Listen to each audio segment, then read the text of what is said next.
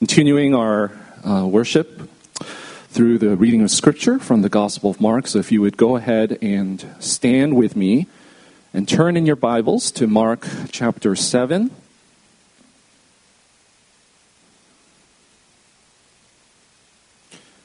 Mark chapter 7, we'll be reading verses 24 through 37.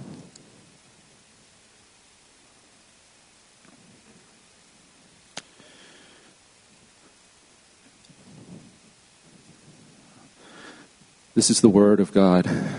And from there, he, that is Jesus, arose and went away to the region of Tyre and Sidon. And he entered a house and did not want anyone to know, yet he could not be hidden. But immediately, a woman whose little daughter had an unclean spirit heard of him and came and fell down at his feet.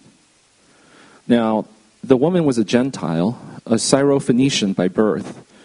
And she begged him to cast the demon out of her daughter.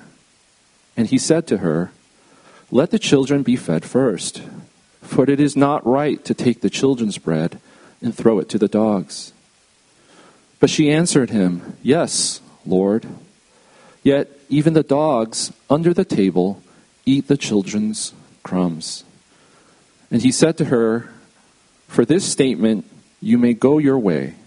The demon has left your daughter." And she went home and found the child lying in bed and the demon gone. Then he returned from the region of Tyre and went through Sidon to the Sea of Galilee in the region of the Decapolis. And they brought to him a man who was deaf and had a speech impediment, and they begged him to lay his hand on him. And taking him aside from the crowd privately, he put his fingers into his ears, and after spitting, touched his tongue. And looking up to heaven, he sighed and said to him, "Ephphatha," that is, "be open." And his ears were open, and his tongue was released, and he spoke plainly. And Jesus charged them to tell no one. But the more he charged them, the more zealously they proclaimed it. And they were astonished beyond measure, saying, "He has done all things well. He even makes the deaf hear and the mute speak." You may all have a seat. As you do, would you join with me as we come to the Lord in prayer?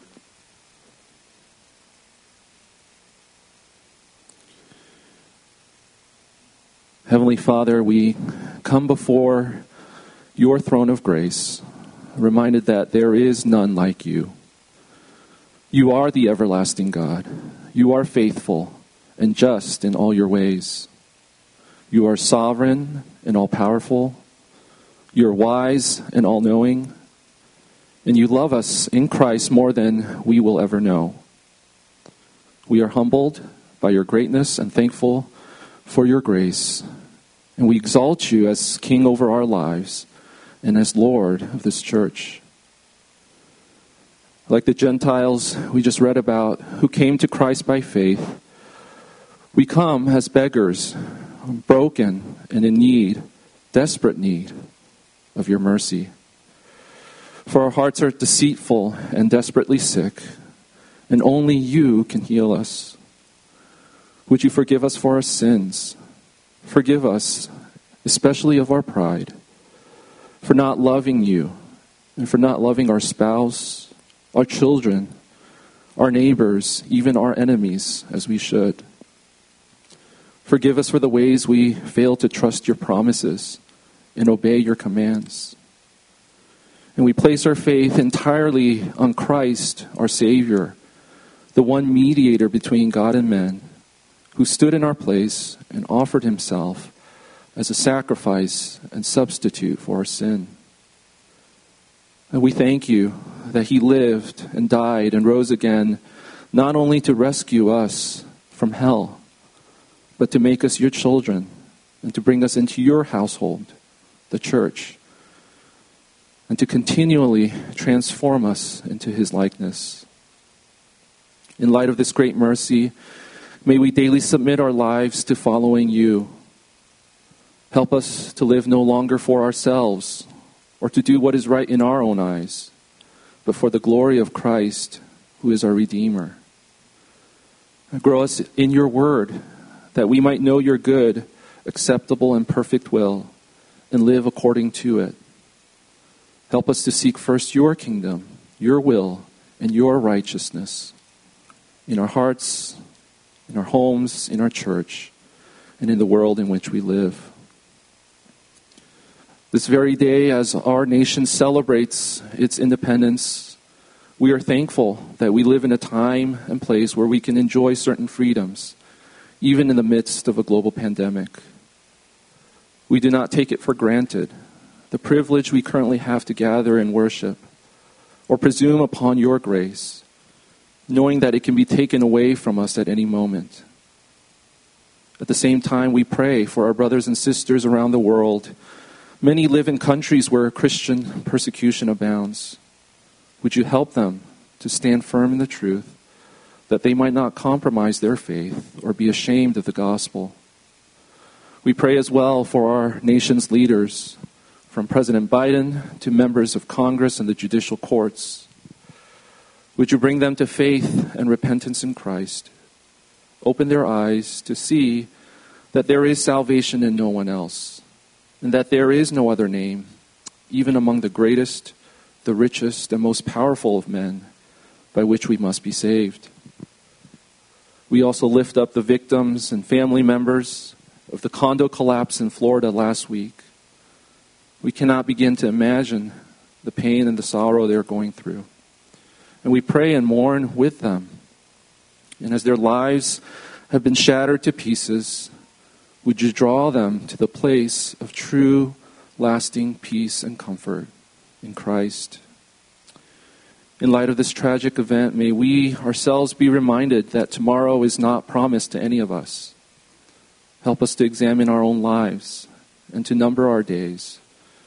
For even Christ spoke back in his days, when a tower fell upon a group of people in Siloam, that unless we repent, we will all likewise perish. And so we pray for our own hearts, for those who might be struggling with unrepentant sin, and for anyone here or listening online who has not yet turned to Christ. Would your mercy and kindness lead us to repentance? We continue to acknowledge your shepherding care and protection over our church. We thank you that you have given us every resource we need to fulfill your high calling for us. Together may we be wholly devoted to Christ. Grow us to live out with joy the privilege of belonging to you and to one another. Stir our hearts to love one another, to treasure your word, and to be burdened for lost souls. Help us to be salt and light in a dark and hopeless world, to proclaim your truth with grace, but without compromise, and to be a visible witness of the gospel as we lead peaceful and quiet lives, godly and dignified in every way. Finally, for this morning, we pray for the preaching of your word. We are thankful for the Scripture's clarity, its necessity, its authority, and sufficiency over our lives. Would your Spirit be with Pastor Mark as he teaches us now, and soften our hearts to receive your truth, that we might live by your every word. We pray all these things in Christ's name. Amen.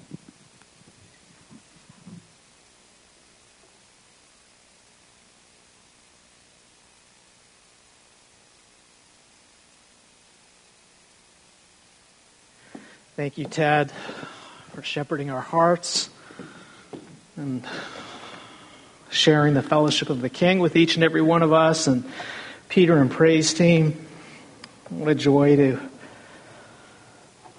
sing the praises of our Lord and celebrate His grace and to do so together. So praise team, thank you so much. And boy, you should all be running up to Peter and grabbing that book, putting your name down. It was a joy and privilege this morning to gather before service and to pray. And we do so every Sunday. Kevin Al leads that at 9:10. And I would just invite the whole church to come beforehand and just enjoy that time to share your burdens, to pray for one another, and to enjoy the fellowship of the King, that we share the glory of the gospel. One other thing we are moving as a church toward, that means we're not there yet. We're moving towards mask optional worship. Okay, and I'm going to ask you as a church to continue to pray for that. For those of you who have raised concerns, and some of you have, and I just want to thank you for coming to the elders and sharing your burdens with us. There are still some concerns. Our church, my understanding, is it's like 99.9% adult vaccinated. That's my understanding. But at the same time, the children are not. And so some have raised concerns about how best we can care for the children with masks, without masks, and so on. And so I want to thank you for your patience. The elders are prayerfully working on this behind the scenes to provide the best possible arrangement that we can. So number one, that we honor the Lord and that Christ and His gospel is what unites us, not mass or no mass. But number two, so we can care for everybody, and as a church family, we can love one another as Christ has loved us. So we covet your prayers. Stay tuned. Thank you for your patience, but we are moving in that direction. Well, it's the 4th of July, and I hope some of you have fireworks planned for this evening, and I do want to wish you a blessed 4th of July, Independence Day. And this is a day in America that's set apart as all of us raised in America, and that's not me. But you'll recall this is a celebration of the Declaration of Independence. That declaration that was officially made July 4th, allegedly written July 2nd, but made official July 4th, 1776. And this was the declaration made by the Continental Congress that declared that the 13 American colonies were no longer subject or subordinate to the tyranny and the rule of King George III of Great Britain.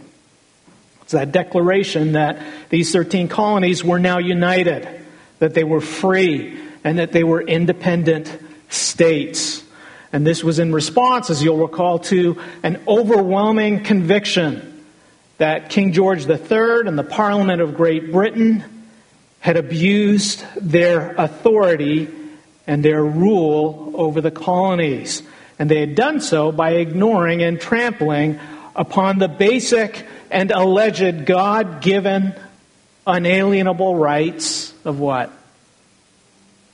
If you're visiting with us, you know you can, when I invite you, you can speak. Unalienable rights of what? Life, liberty, and what? The pursuit of happiness. Absolutely. And over time, along with our Constitution, it is this declaration that has come to define what America is, what it stands for, what we fight for, and what we defend. These unalienable rights of life, liberty, and the pursuit of happiness, allegedly for all men. Now, it's worth noting that the men who wrote that Declaration of Independence all had slaves when they wrote that. But, allegedly for all men. This is very much what we fight over in America today and what divides us. Now, some of you know I'm an immigrant, and so some of this was new to me. And as an immigrant who was born in Canada but later chose, and yes I did, I chose to become an American citizen, I personally love America. And I'm grateful to America. And I'm thankful to God for America. And I do believe for all its shortcomings, this side of heaven, America is in many ways the best, if not one of the best countries in the entire world. I wouldn't want to live anywhere else.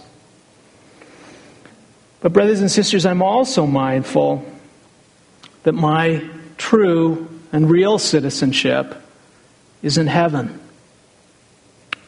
I'm mindful that I'm still an immigrant and I'm just passing through. And I'm mindful that my true citizenship is in heaven because my true King and Lord is neither Donald Trump or Joe Biden. My true King and Lord is Christ Jesus. And my true ethnicity and race is not Asian American. My true ethnicity and race is the church, the ecclesia, the people of God. That is my race. And my true family, brothers and sisters, is you all, the household of God. And this is all because, brothers and sisters, my true Declaration of Independence is not a 250-year-old document penned primarily by a slave-owning deist. My true Declaration of Independence, brothers and sisters, is the gospel. The good news of our Lord and Savior Jesus Christ. And this is because, brothers and sisters, the independence and freedom I so desperately need is not freedom of speech. It's not freedom of religion. It's not freedom from systemic racism. It's not freedom or the right to bear arms.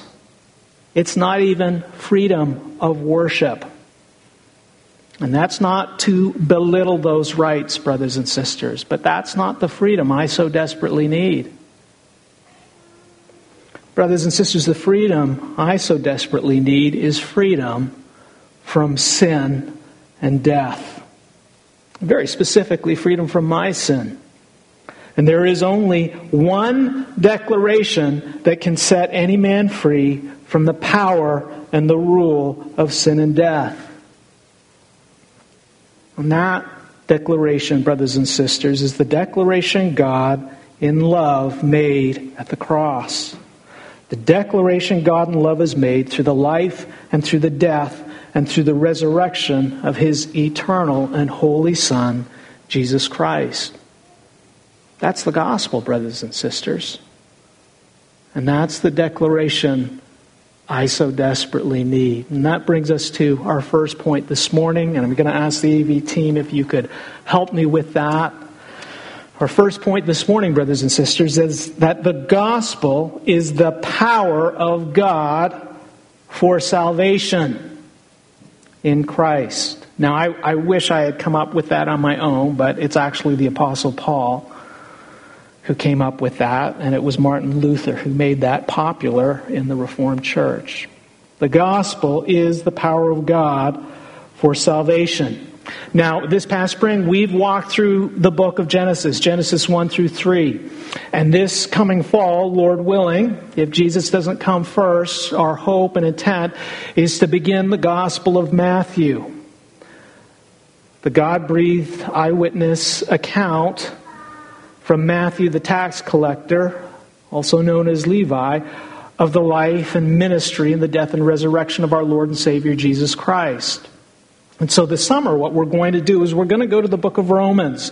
Very specifically, we're going to Romans chapter 5. And the reason we're going to go to Romans chapter 5, brothers and sisters, is because in Romans chapter 5, what the Apostle Paul does is he reaches back to Genesis and Adam, and he draws the divine connection for us between Adam and Genesis and the gospel and every aspect, and I mean every aspect of your life and mine, our church life, our work, our marriages, our family. He draws the connection. They are all connected, not separate. And so this, in a way, is our preparation through the Word of God and through the words of the Apostle Paul to get us ready for the Gospel of Matthew in the fall. And it's with these God-breathed words that the Apostle Paul wrote first to the saints in Rome, but that book of Romans, or the Epistle to Romans, was probably a circular letter, and it's been found throughout many churches without Rome listed in it, which means it was probably copied, and the Apostle Paul probably intended that it would be given not just to the church in Rome, but to the saints everywhere. In it, as you know and you're aware of, the Apostle Paul presents the gospel. And in it, he shows us that the gospel is indeed good news. Why? Because the gospel is indeed, Romans 1:16, the power of God for salvation to everyone who believes, to the Jew first, but also to the Greek. And I want us to pause here for a minute. I know we've heard that many times and we talk about it.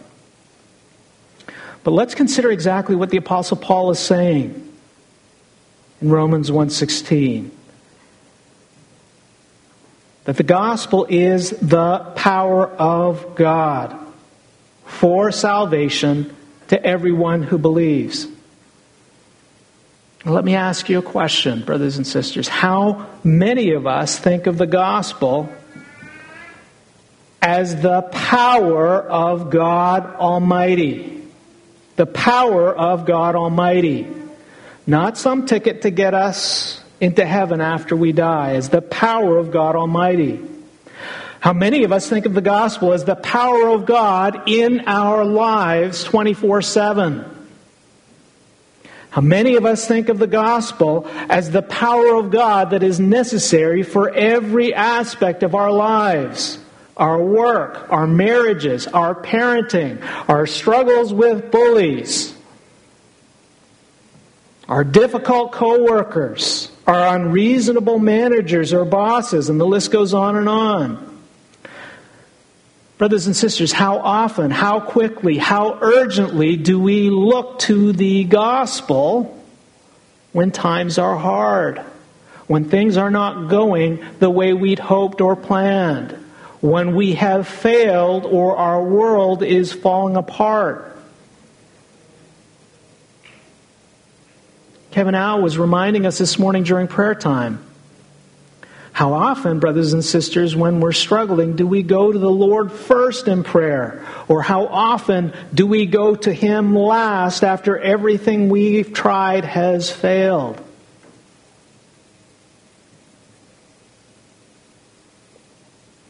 Brothers and sisters, how often, how quickly, how urgently, how desperately do we look to the gospel as the only power that is greater than all the powers of this world, including the powers of my problems and my pain? Well, as you read through the Apostle Paul's epistle to the Romans, and I encourage you to do so this summer, and as we read through the book of Acts and Book Club, for the apostles and for the Apostle Paul, the gospel is indeed the power of God. For the apostles and for the Apostle Paul, the gospel is the word and declaration of the same Almighty God. It is the word and declaration that has come out of the same mouth that created the world in 6 literal days by the power of His word. Same word. The Word of God.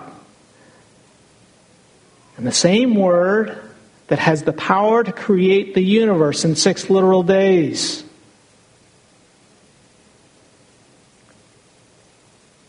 has the same power in and through the words of the gospel. Power to recreate and make completely new sinners who are broken by sin and death in this world. For the Apostle Paul, the gospel is God's declaration of what He has done to save sinners from His wrath through the life and death and resurrection of Jesus Christ. Now, I know I'm asking a lot of questions this morning, brothers and sisters. It's because we don't tend to think of the gospel in this way. I along with you.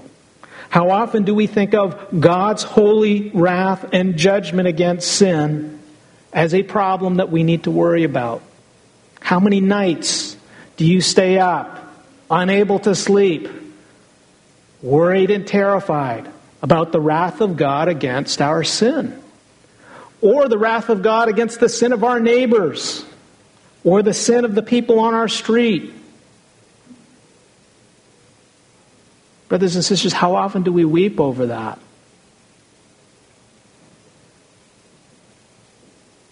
How often, like Thomas Jefferson, do we believe that we are essentially good people? That we are actually better than most. Law-abiding, good jobs, decent, get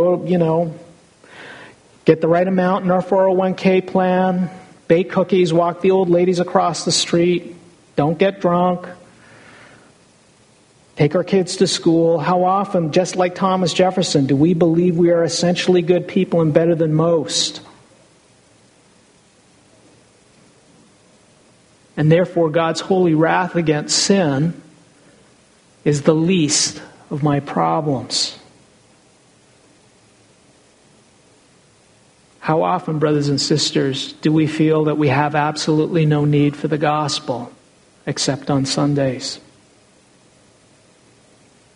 How often do we feel that there's very little need for the power of God in our daily lives until we get stuck?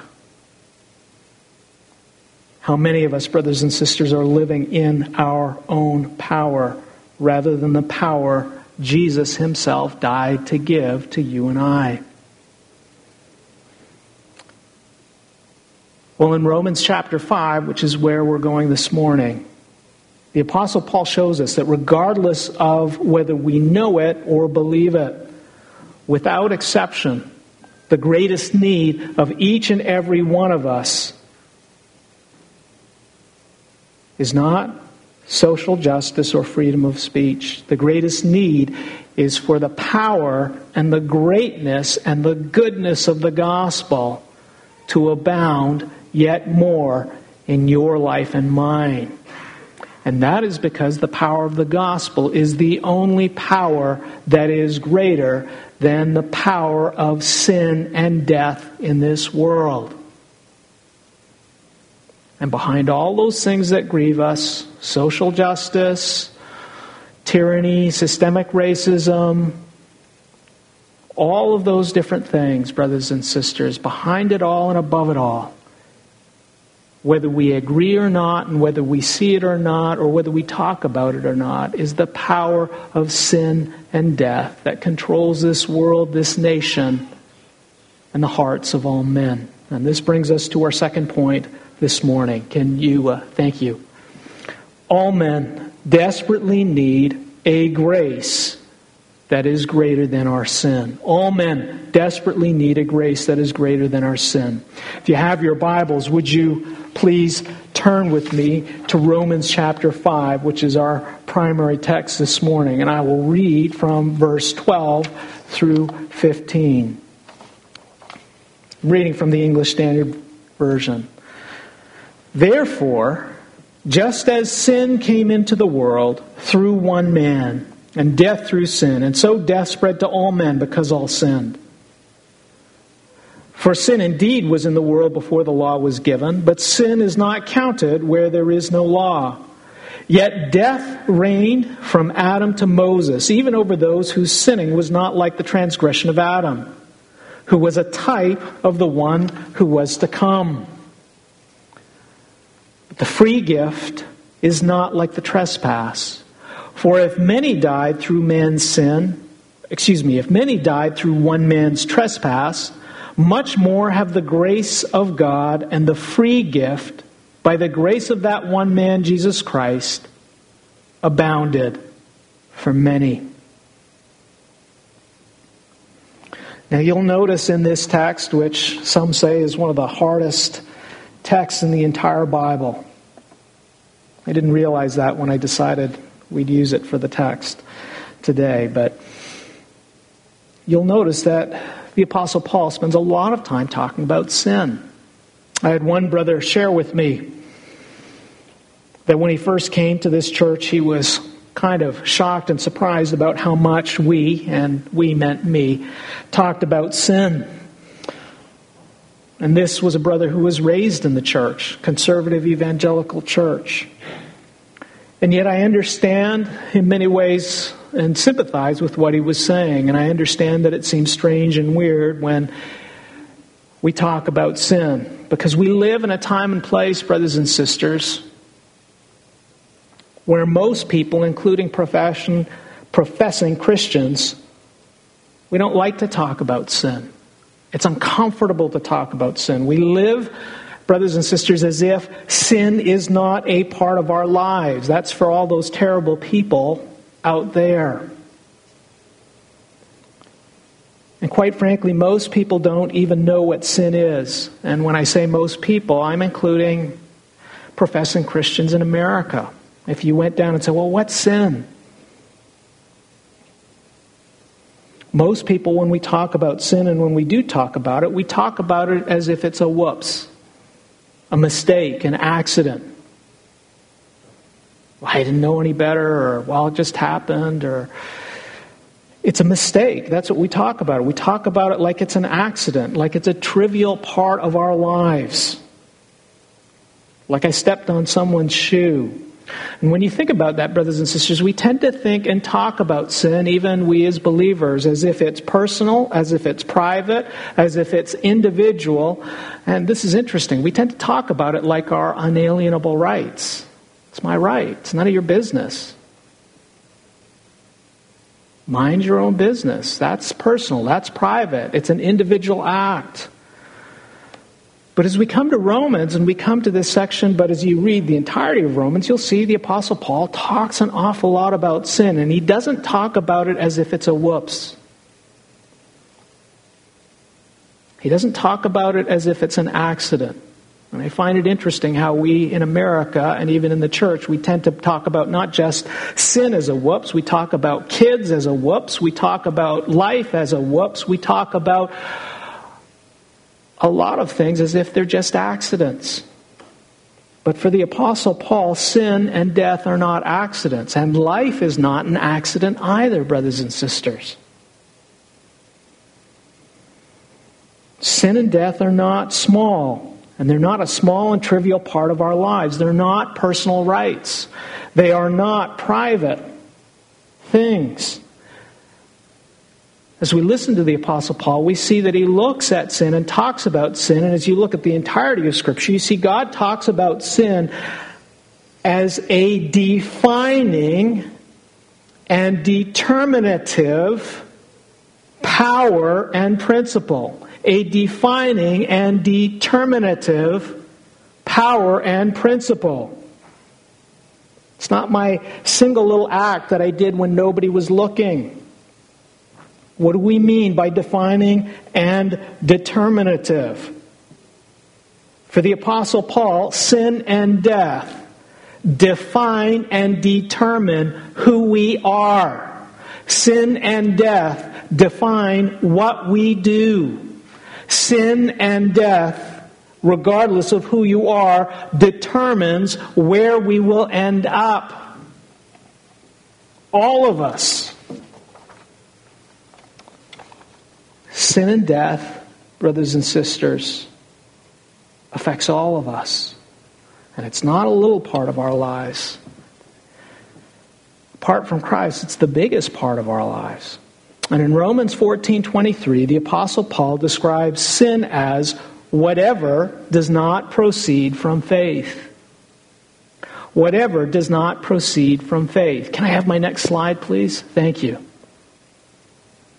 Faith here being trust in the truth of God. Trust in God's Word. Trust very specifically in the gospel. That is what the Apostle Paul is talking about. Whatever does not flow from that, does not proceed from that. Trust and confidence, an entire life submitted to the gospel, is sin. Suddenly, in Paul's language, sin is like ginormous. It's not this little mistake or accident in my life.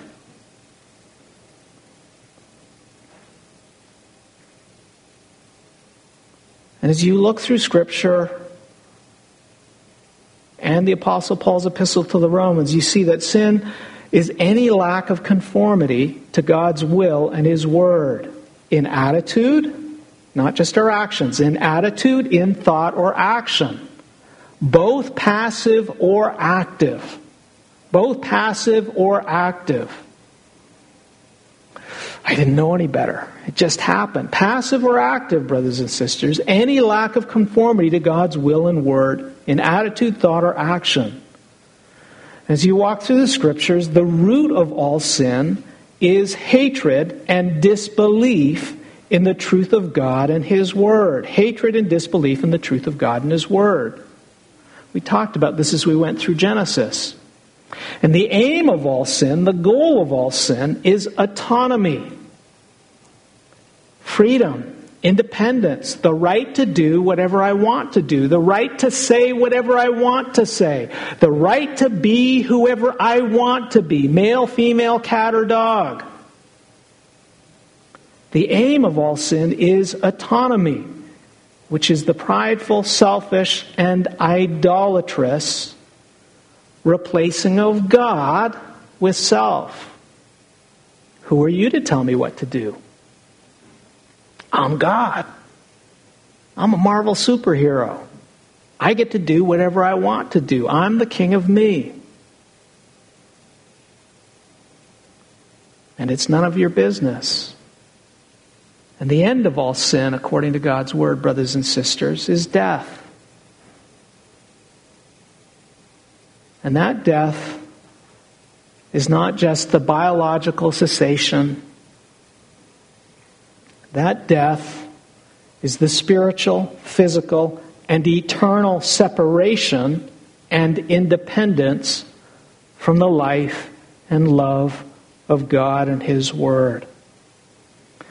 Now, I know that seems like an awful lot, and it's a summary as you go through the Scriptures, and that summary, much of it has been taken from Romans, and it's also been taken from Dr. Mayhew and Dr. MacArthur's Biblical Doctrine book. And I know it's a lot, but hopefully for most of us in our church, this is really a summary of what we've been spending the last 3 or 4 months going through the book of Genesis, to look at the heart and the root and the aim and the nature of sin as it was first brought into the world by Adam and Eve, when they disobeyed God's command and they took the fruit that God commanded them not to eat of. And throughout Romans, brothers and sisters, this is what the Apostle Paul unpacks for us. And as he talks about sin, he uses the language of disease and corruption. And he uses the language of tyranny and terrorism to describe the predatory nature of sin and death in our world and in our personal lives. Sin and death is described as a cancer or a virus or a terrorist. Corruptions that hijack and take over the entirety of our lives. They spread through everyone and they spread to everyone, ultimately destroying and making us unresponsive to all that is right and good. And brothers and sisters, if you've ever had a family member who has fought the battle with cancer, you understand what this is about. As cells in the body no longer respond or function in the way they were designed to function, and they are no longer a help, but they become rogue, and they multiply and spread. And as they spread and think only about themselves, they destroy everything else. And the only remedy, brothers and sisters, is to remove that cancer and eradicate and destroy until there is nothing left in that body, and then we say you're in remission. It has taken over. It has spread through everything and to everything. And in the Old Testament, and you see as Paul talks about it this way, we see that Paul is not coming up with something new. In the Old Testament, God gave the children of Israel a picture and an illustration to understand this. And it was the disease of leprosy. And for those of you who are going and reading through the law in Numbers and Leviticus and all those strange laws, the Lord is giving them a picture illustration. And He's tying it back to Genesis. And He's showing that when Adam sinned and the curse came in and sin came and corrupted, it corrupted not only our souls in the image of God, it corrupted our bodies as well. None of it was functioning the way God had designed it to function, which is to glorify God and to enjoy Him forever. Instead, it's all turned more inward, serving us. And that illustration of leprosy is it shows as parts of the body begin to deteriorate, no longer have feeling and no longer have sensitivity and no longer function as the way it's supposed to. And lepers are walking around and they're injuring themselves because they don't feel the scrapes or they can't take care of themselves. They've lost that sensitivity.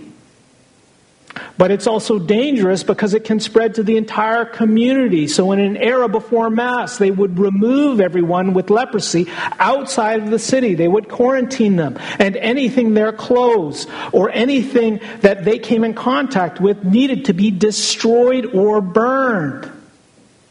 And God was providing a picture illustration of what sin does, both in our spirit and our bodies and in the community. It is not personal, it is not private, it is corporate and universal, and it affects everyone. It's not a small problem, brothers and sisters. It's a big problem. It's not just your problem, brothers and sisters. It's my problem too.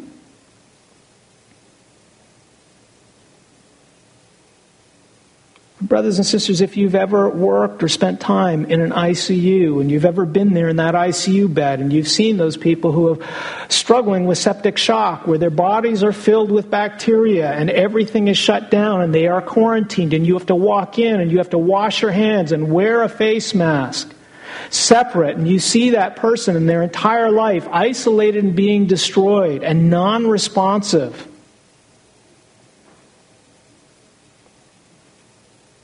You're seeing a similar illustration of what sin does individually but corporately.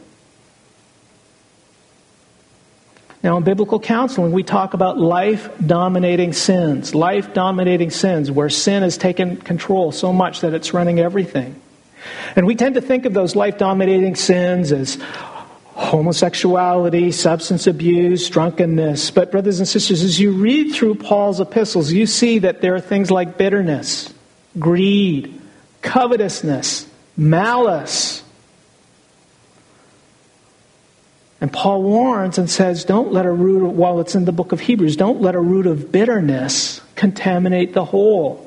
Don't let the sun go down in your anger, lest Satan get a foothold. That sins, whether they're big or small, if they are not addressed, brothers and sisters, they take over the entirety of our lives and our homes and our families. That is the nature and the power and the principle of sin.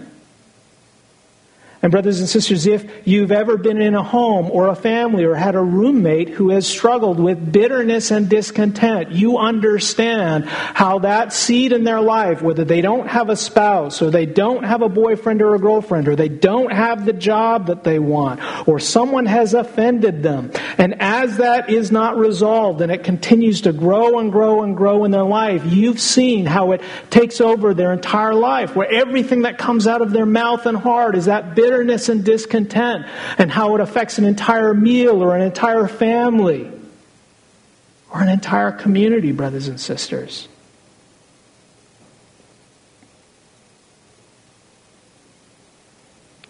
And Paul is just showing us, brothers and sisters, what sin is. And he's showing us that sin and death are to be understood as predatory powers and principles that are an abomination and enemy of all that is holy and good, according to God's Word. That sin and death are predatory powers in our lives which a good God, He must judge and destroy. He's showing us, brothers and sisters, that sin and death are not a trivial small part of our lives. They're not private, they're not personal, they are corporate, and they are universal. And brothers and sisters, this is the context of Romans 5:12 through 14, what we just read. And I believe our distorted view of sin is one of the reasons why this text is so hard to understand, because we come to it with these eyes of sin, that it's this small, trivial, private, personal aspect of our lives, which is nobody else's business. And to help us understand as we go through Romans 5:12 through 14 about why we need a grace that is greater than our sin, why we need an incredible power in our lives, a power that is greater than anything this world has to offer. Think of all the places we look to help us out when we're in a tight squeeze. Finances, money, friends, relationships, pastors.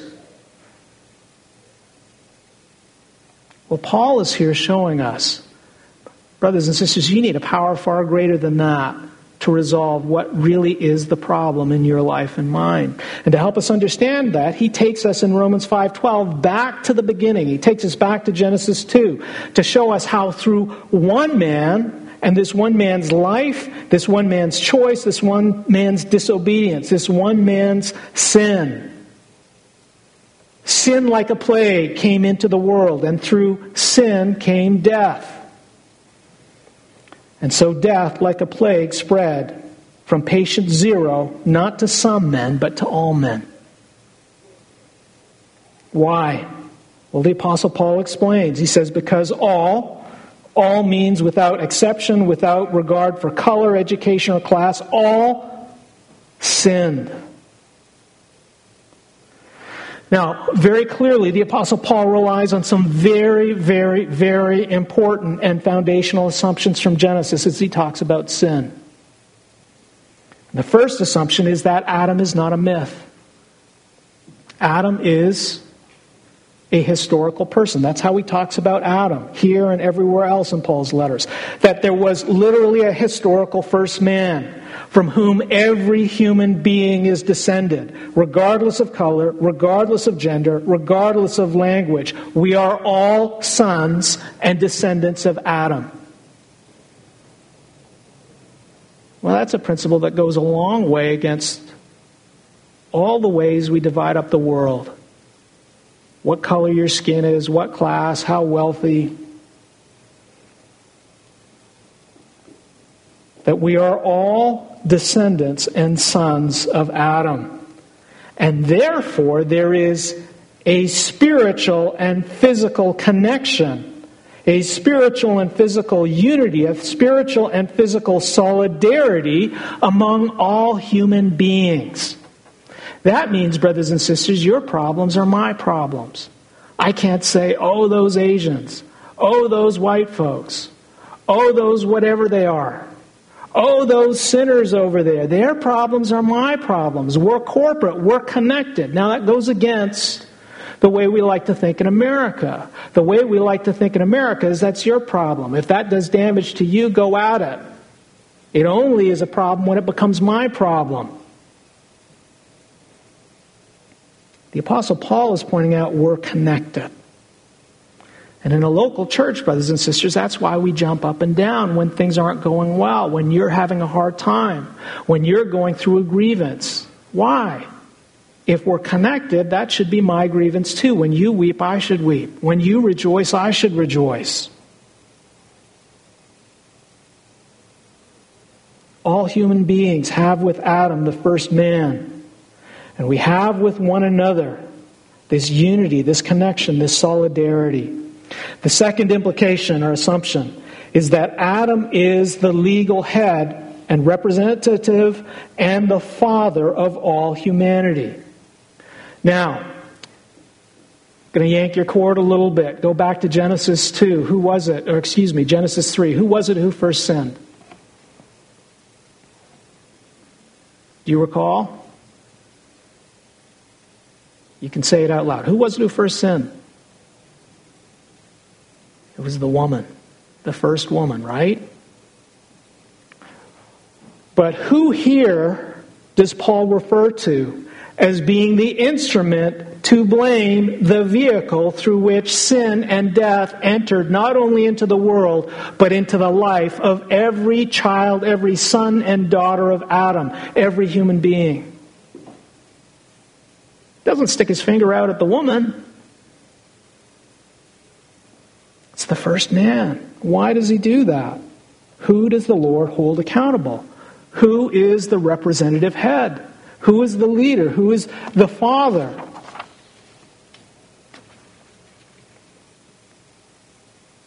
It's the first man. Adam is the head. And just as the Lord God showed Adam and Eve in the garden with his judgment of their sin in Genesis 3, there is both a personal and a corporate aspect to our sin, a personal and corporate aspect to our sin. Not only does my personal sin bring curse and judgment on me, but it also directly affects those who are connected to me. Now we know this in family life. My children know this. Why are they American? Because their dad decided to immigrate from Canada and chose to become an American citizen. That's why they're American and not Canadian. That's why they live here and not there. Why are they pastors' children? Did they have any choice in the matter? Not really. Their father decided to leave the field of medicine and become a pastor. They had no choice in the matter. Those decisions that their father, the head of their home, made has affected the entire trajectory of their life. I will bear the full responsibility of that, but it affects them too.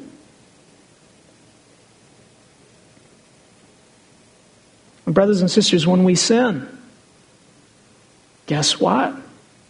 It doesn't affect just you, even if no one can see it or hear it. Affects everybody.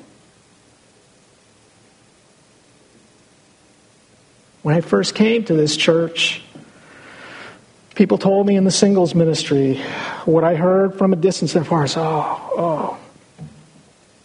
fellowship is hard for singles in Silicon Valley. Work, long hours, all of these things. Fellowship is hard. It's just hard for people to connect. And I'm going to be frank here. If you're visiting, you get to visit with the family.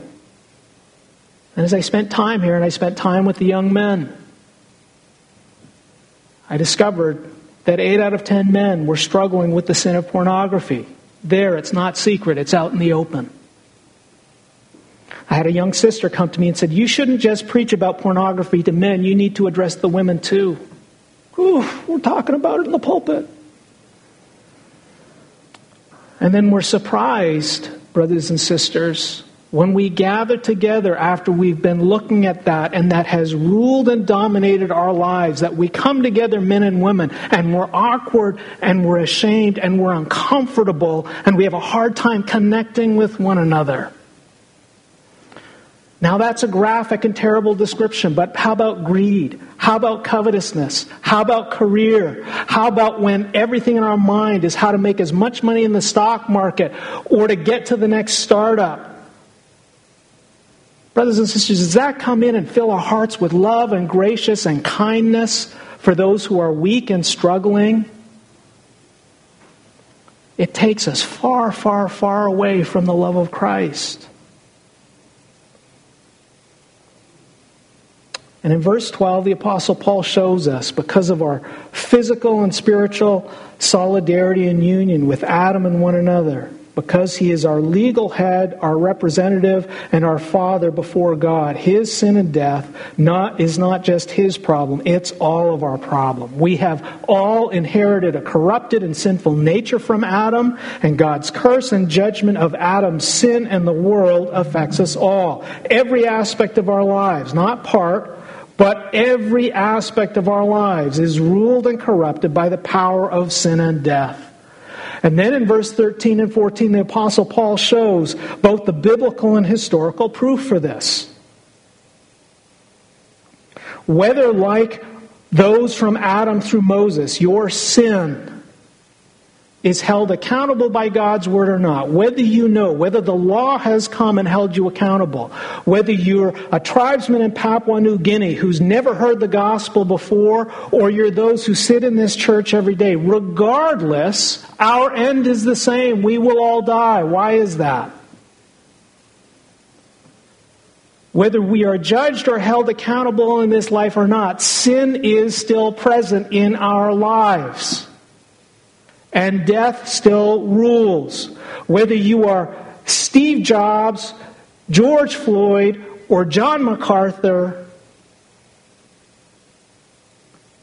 our end and their end in this life will be the same. All will die. In the next life, it may be different. But nobody escapes the power of sin and death. And because we are all sons of Adam, in Adam we have all sinned. We are ruled by sin. Now I know this is hard to take, and I know this is hard to understand. But brothers and sisters, I want you to consider for a moment. How much do we embrace all of these principles when it comes to COVID-19?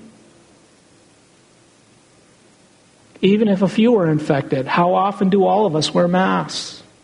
How often are we concerned about what other people are doing and how it's going to affect us?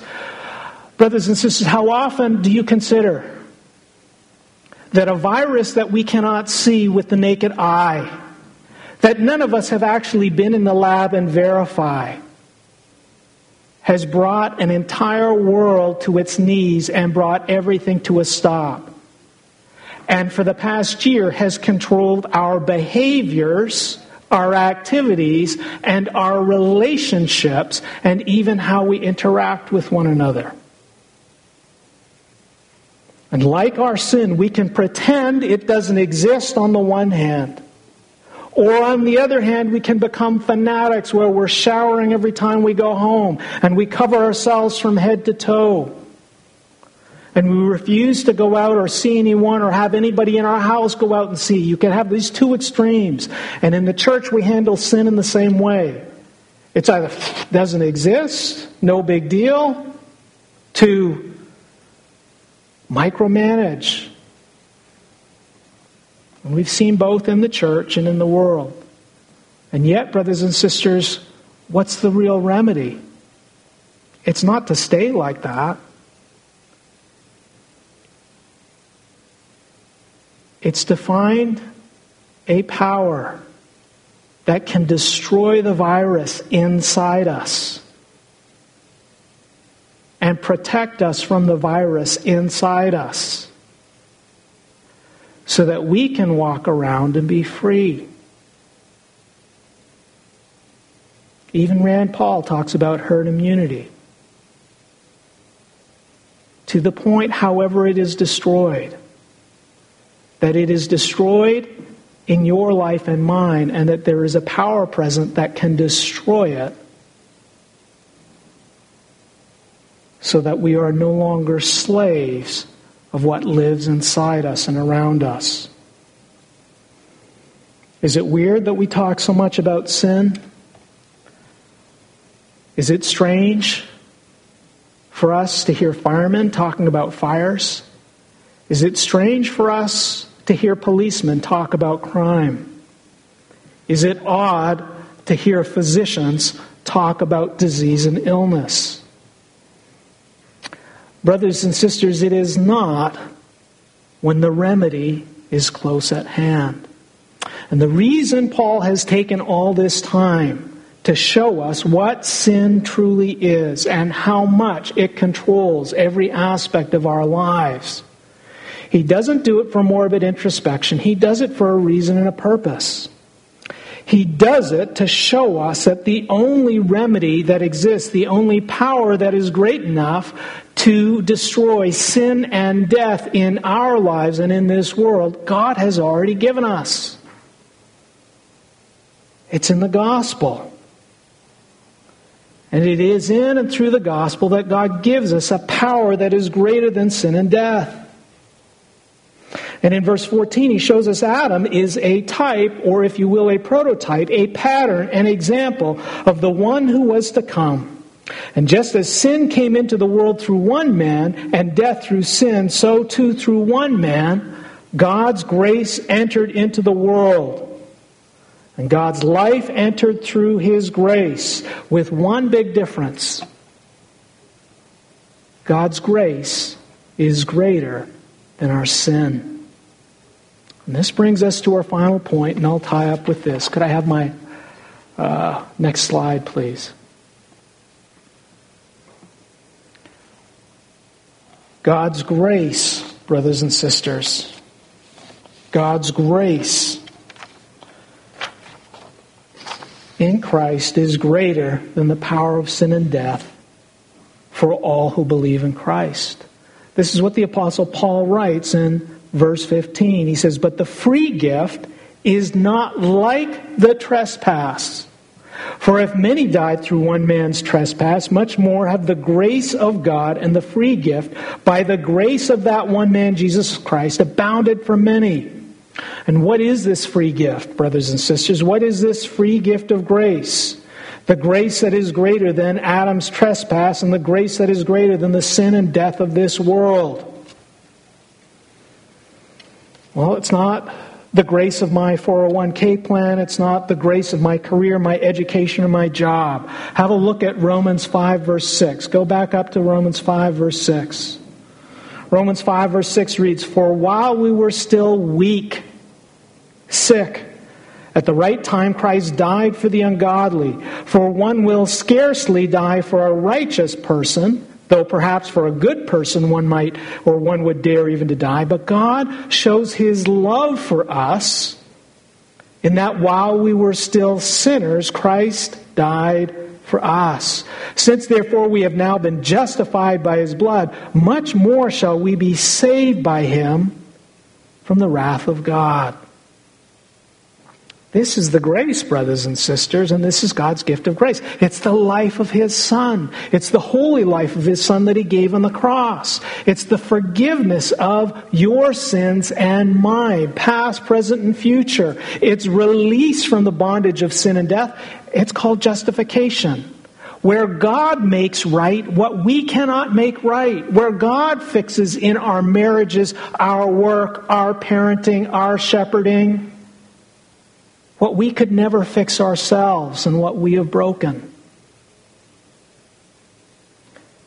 The free gift of God's grace that saves us by making us whole and making us holy.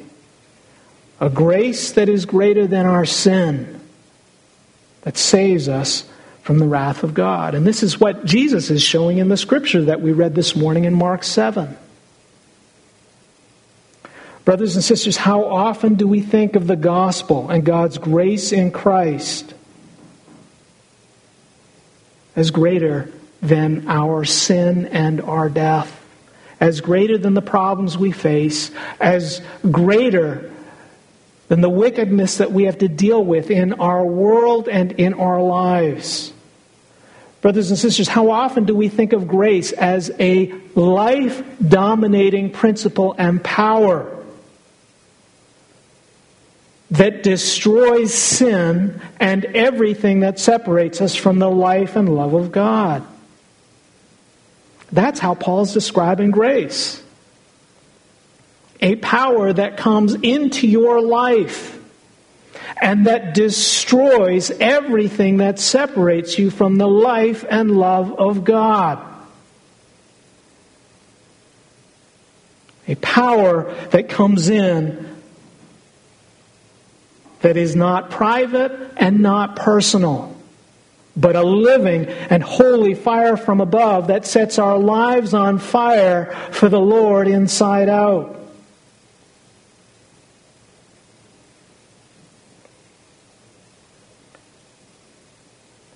Brothers and sisters, for those among us who are weak and struggling and faint-hearted, the remedy is not beating ourselves like Catholic priests and becoming self-absorbed over our sin. Instead, brothers and sisters, it's embracing the cross and it's embracing a grace that is greater than our sin and death. But there's one caveat, brothers and sisters. Can I have my final slide for this morning? This is an image that Sonia was kind enough to prepare for me. And in it, it's just a summarization of what Paul is describing here in Romans 5:12 through 14. There are only two family lines and there are only two races in God's eyes. They're not Asian and everything else. You're either a son of Adam or you're a son of Christ. You're either growing and living out a life that is dominated by sin and the power of sin and death and yielding thorns of bitterness, malice, anger, and all of those different things. Or you're living in Christ and you're united with Him. And what separates the two is the cross and faith. And if you look at what the Apostle Paul says the gospel is, he says it's the power of salvation to who? All those terrible sinners out there, we have a tendency to think of the gospel as all those people who are not saved. No, he says it's the power of God to everyone who what? Believes. The gospel, brothers and sisters, is power in the life of those who believe. Those who, by faith, will turn from their sin and place their trust and hope entirely in the Lord and Savior Jesus Christ, that He will be their King. It's for those who believe, brothers and sisters. And if you do not believe, then it is not a power that enters into your life. It will be a power that destroys your life. I shared with my sons that name, gospel, from the Greek, euangelion. It's a technical term. It's a divine proclamation from the king. When a king won a territory or conquered a country, he would send his ambassadors and heralds through that area to make the announcement. This king has conquered and he is now Lord. And as he goes through those villages and those territories, declaring that he is the new Lord and King, you who live in those villages where that he has conquered, you've got two options. You can take your sword and you can surrender your sword to the king. Or you can hang on to the sword and continue to fight. You can't have both. And the challenge of the gospel, brothers and sisters, it is indeed a power that is life-dominating and greater than sin and death, that transforms us inside out into the goodness and holiness and grace of God, just like it did in the Apostle Paul. But, brothers and sisters, you cannot hang on to your sin and you cannot hang on to your sword.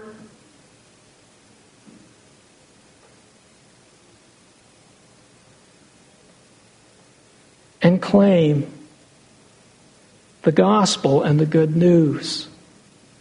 You cannot hang on to your sin and you cannot hang on to your sword and have Christ at the same time. You cannot hang on to your bitterness, your anger, your wrath, your covetousness and have Christ at the same time. He will not permit it. He is worthy of more. So you have to make a choice. Am I going to let go of this and stop trusting in my sin? Am I going to start trusting in the Christ who has already conquered by way of the cross? If you surrender, brothers and sisters, His grace will destroy every aspect of sin in your life. When there are those who come to me and say they're struggling with sin, they're discouraged, they're downtrodden, I actually get excited. I'm more excited when they're relieved of it, but at least they're at the place where they're being sensitized and they're being broken and they're beginning to see their need for a grace that is greater than their sin. And in all of these things, what the Apostle Paul is looking for is that grace would dominate so our lives would be obedient to faith. And brothers and sisters, that's where he's going with this. And so I want you to consider as a practical application, brothers and sisters, each of us, to consider in our lives, what is one way or one aspect in our lives that we struggle with a specific sin? Anger, bitterness, discontent, whatever it is.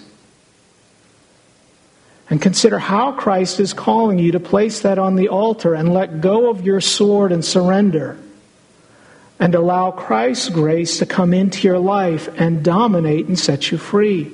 It does not mean you will not suffer. It does not mean you will not struggle. It does not mean that one day we will still die. What it does mean is that those things will not control our lives.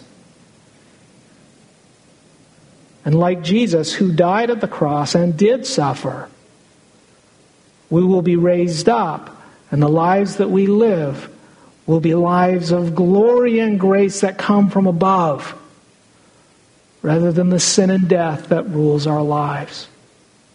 What choice will you make? Let's close in prayer. Lord Jesus, your grace is greater than our sin. Your declaration of independence sets us free. But Lord Jesus, to be independent of sin, we must become weak and dependent on you. So, Lord, give us faith and take away our unbelief. Lord Jesus, show us your grace. In your name we pray. Amen.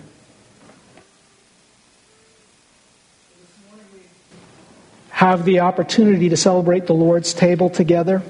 If you're a member of the family of God, if Jesus is your Lord, if you are reconciled with Him and reconciled with one another, then this is your opportunity to come to the Lord's table, a family meal, a gathering for all of those who belong to the household of God, to break bread and to drink of the cup, which are symbols and signs of the life that Christ gave and a grace that is greater than our sin, and to celebrate the goodness of the Lord that is living and present in us and that is present here with us. If that's you, the ushers will come down. They will motion to you. You'll have an opportunity to take the cup, take a piece of bread, take it back to your seat. Through this time, we'll sing a praise song, and then together we'll consider together as a family our solidarity and unity with Christ and with one another. If there is unrepentant sin in your life or unresolved conflict in your life, we ask that you abstain and that you take this opportunity to go to the Lord and go to those you are estranged with and to enjoy the fellowship that God's grace can only give. And then together celebrate the goodness of God's grace.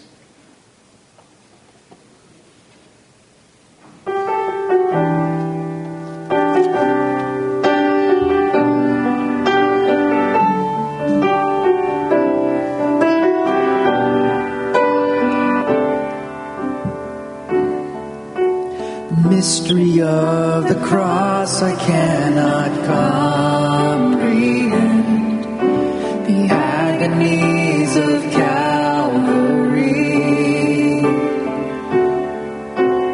You, the perfect Holy One, crushed your Son, who drank the bitter cup reserved for me. Your blood has washed away my sin. Jesus, thank you. The Father's wrath completely satisfied. Jesus, thank you. Once your enemy, you were seated at your table. Jesus, thank you.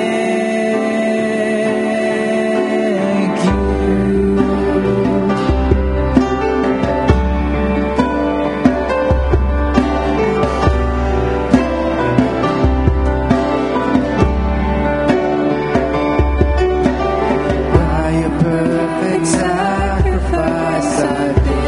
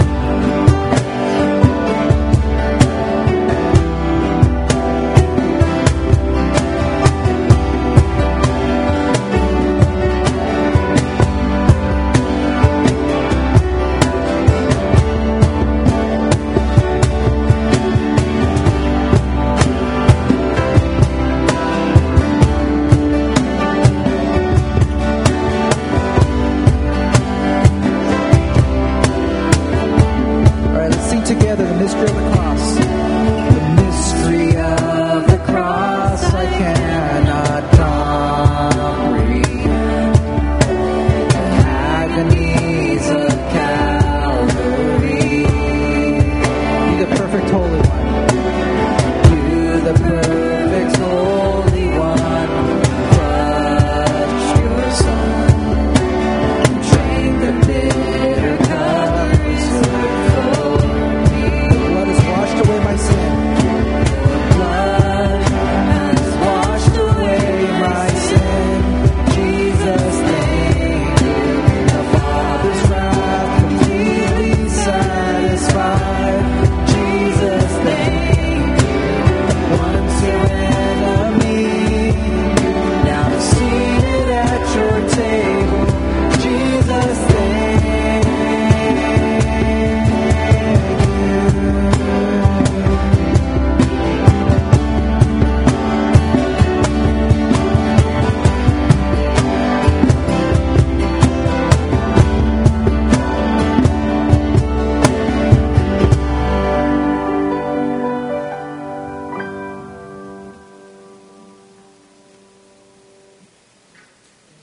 Praise team. Brothers and sisters, this is, a family meal that's made possible by Christ. Romans 5:6 reads, "For while we were still weak, at the right time, Christ died for the ungodly." That's us. "For one will scarcely die for a righteous person, though perhaps for a good person one would even dare to die. But God shows His love for us in that while we were still sinners, Christ died for us. Since therefore we have now been justified by His blood, much more shall we be saved by Him from the wrath of God. For if while we were enemies, we were reconciled to God by the death of His Son, much more now that we are reconciled, shall we be saved by His life. More than that, we also rejoice in God through our Lord Jesus Christ, through whom we have now received reconciliation." Paul also adds early in the chapter, "Through Him we have also obtained access by faith into this grace in which we stand, and we rejoice in hope of the glory of God." Brothers and sisters, we're not enemies, and we're family. Spiritually and hopefully physically soon, we don't have to wear masks around one another, figuratively, because the sin that separates us, brothers and sisters, Christ, and the shame that separates us and the guilt that separates us, Christ Himself has taken for His children on the cross, for those who believe. And He has taken those who were once enemies and made them children of a God most holy and children of a grace that is greater than our sin. If this, brothers and sisters, applies to you, then you are part of the family of God. And let us celebrate the grace in which we stand by celebrating the crucifixion and the death and the blood and the life that was given for you. Let's take the bread and the cup together.